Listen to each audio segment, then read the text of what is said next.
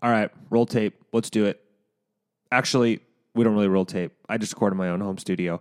But since we don't really do ads here, I'm going to tell you guys a little bit about what we do at Macros Inc. before we get started with the show today. Macros Inc. is a full-service nutrition coaching and personal training company that does all of its coaching online. At Macros Inc., we provide fully customized one-on-one nutrition coaching and online personal training that has changed the lives of over 7,000 people and counting. We currently offer a 2-week free trial for our nutrition coaching, and you can get started risk-free today. Just go to macrosinc.net/services and get yourself signed up. Let's get into the show.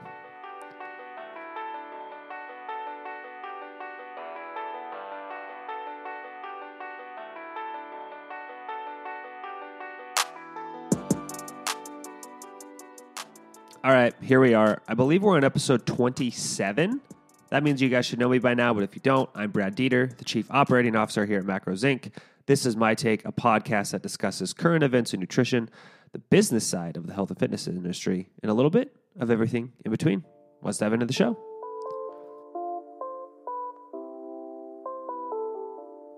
All right, we're diving straight in today. Nutrition insight. This is less of a nutrition insight and more of like a body physiology insight, but this is my show, so I get to call it whatever I want it. So it's today's nutrition insight.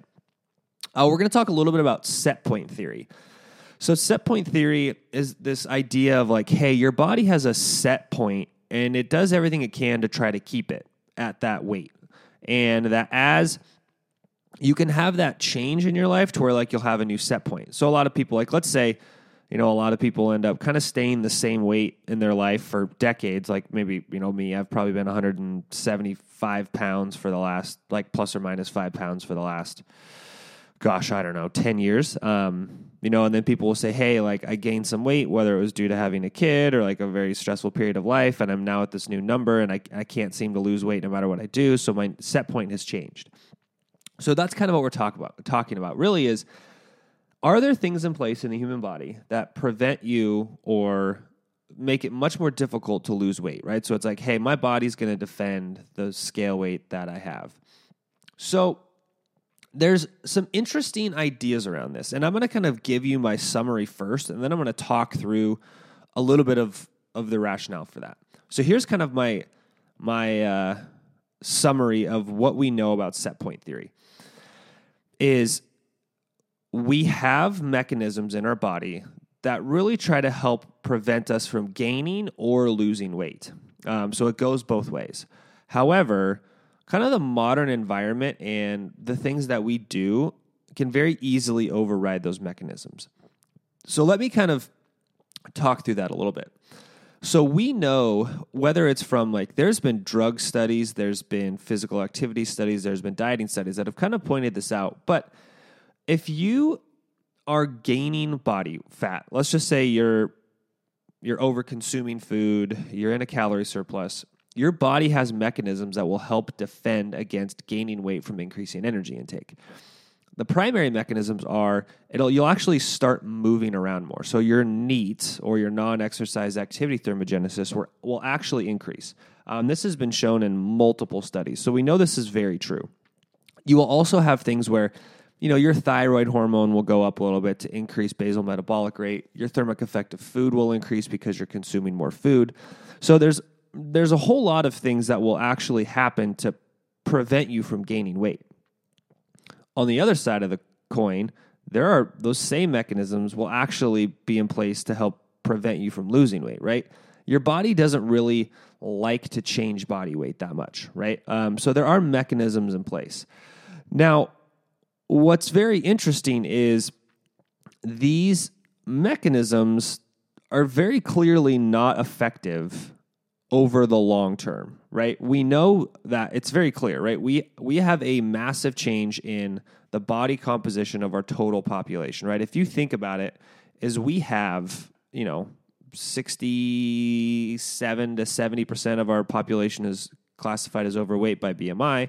And I think tomorrow I might talk a little bit about BMI, but we have 30 to 40% of the population, depending on the statistic and where you look, is classified as having obesity.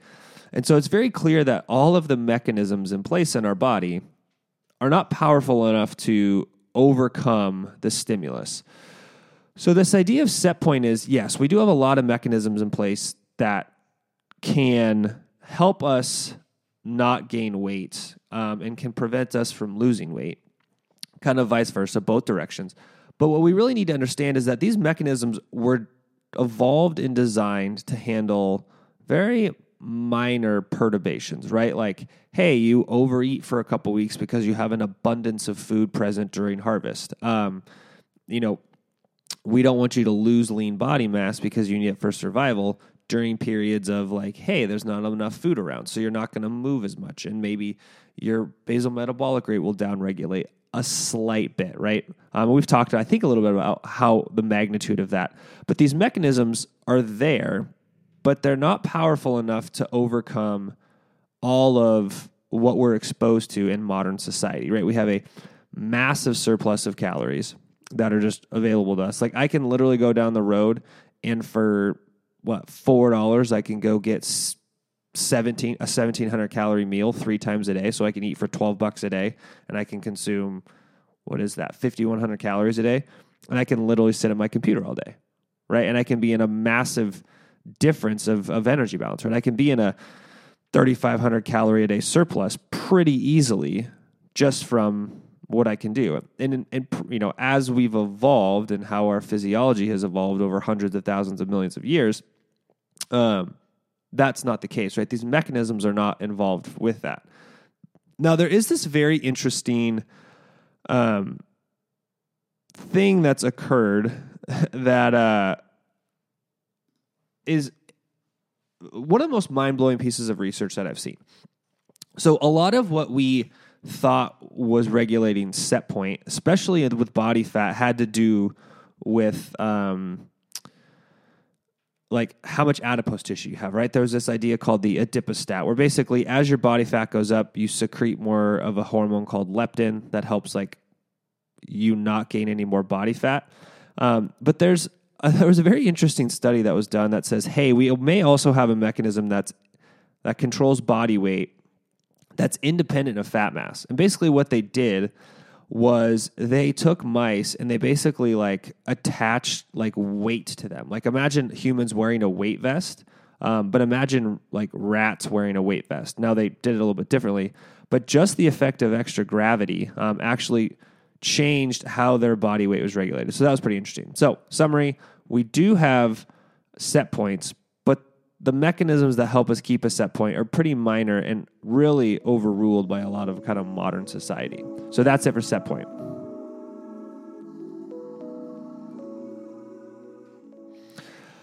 All right, business insight. So yesterday I had a meeting with one of my employees, just really kind of like a check-in meeting, seeing how everything was going. They'd started a new role here about 3 months ago, and it was just kind of a check-in. And one of the things that we got talking about was like, hey, we've grown a lot over the last couple of years, and like, how's everything going?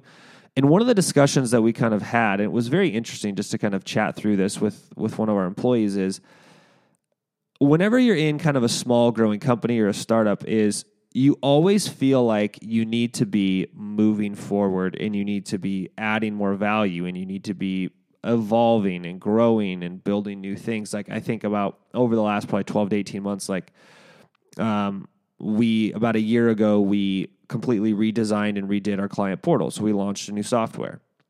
Then we did a bunch of internal stuff where we like developed an entire employee training pipeline.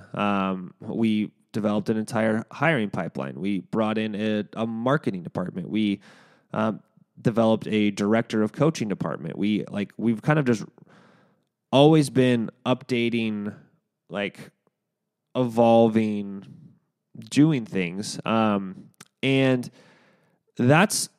it's really great and it's really exciting and it always brings more value to the company. But on the other side of that equation is like, I think about like, okay, as a business owner, that's awesome. It's like you're updating, you're being revolutionary, you're doing all sorts of cool things to add value to your clients. And it's very exciting for employees.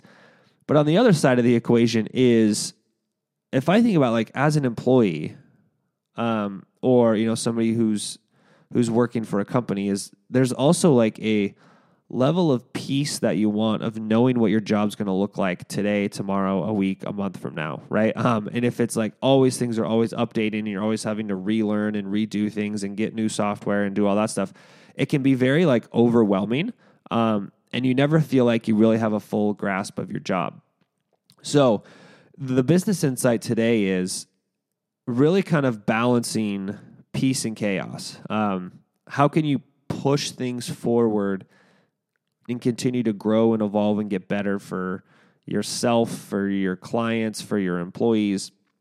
But also, how can you balance having like some times of peace in periods where like, large chunks of your employees don't have to be worrying about like, hey, is my job next week going to be way different than it was today? I'm just really getting into the groove. I'm really liking what I'm doing right now. Everything's good. It's smooth sailing. I'd like to have 6, 8, 12, 16, 24, 36, 52 weeks of like feeling in control. So the business insight is, how do you wrestle with that and kind of how do you find a good balance between peace and chaos? And that's something we're always working on and always trying to, find good solutions for that.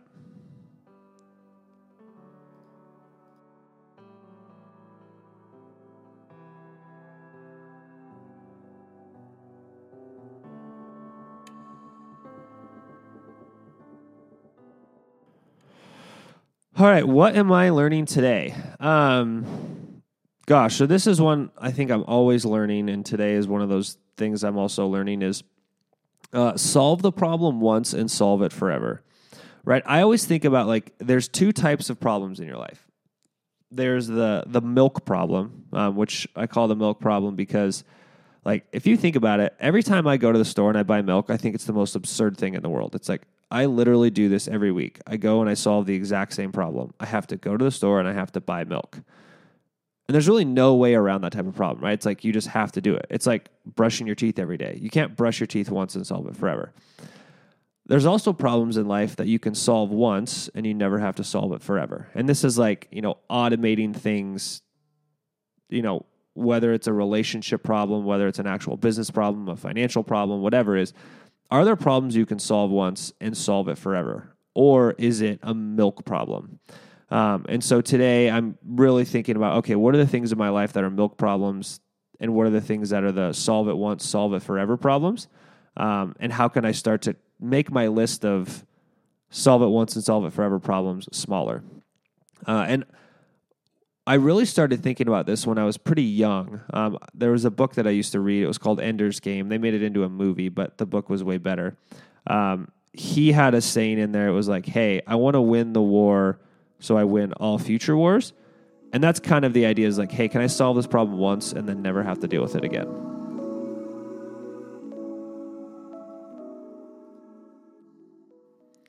All right, my daily win. So we are getting very, very close to getting the bikes out of the garage.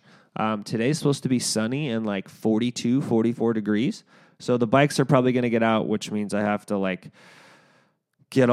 make sure all the chains are tight and all the brakes are good, and probably got to put air in the tires and just do all the like summarization of the bike. But I'm very excited to get those out. Yes, I'm definitely a fair weather cyclist. Like I'm not riding when it's 32 degrees outside and super cold. I'm not riding when it's super rainy. I don't know. I'm not super hardcore. I really like riding my bike, but I'm definitely a fair weather cyclist. But I'm very, very excited. We're probably a week, 2 weeks away from like really getting out there and getting after it. So that's going to be awesome. Daily learning lesson.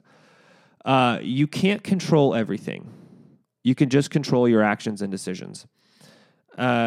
Viktor Frankl had a saying, and I can't remember the exact word, but it was something like, in life, what you really have control over is this. It was basically, he called it like a space. He's like, in between stimulus and response, there's a space. In that space, you get to determine how you respond. And that's really all you have in life. And if you think about it, and you kind of boil life down to, the most simple, acute thing, that's really true, is you can't control what's going to happen around you. You can't control how the world's going to work. You can't control anything. But what you can control is your actions and your decisions. And those actions and decisions will kind of set up your future environment and your future stimuli. and the future things that happen to you. But you can't control everything. Focus on that space between response and stimulus in your own thoughts, in your own feelings, in your own actions, and your own decisions around that. So that's the daily learning. That is the daily learning lesson today. That's it. That is the March 11th show. I'm Dr. Brad. I'm out of here. I'll see you guys tomorrow. You should go sign up for coaching if you haven't. Go to macrosinc.net/services. Get signed up with a coach. Someone will be here before you know it. And that's it. I'm out.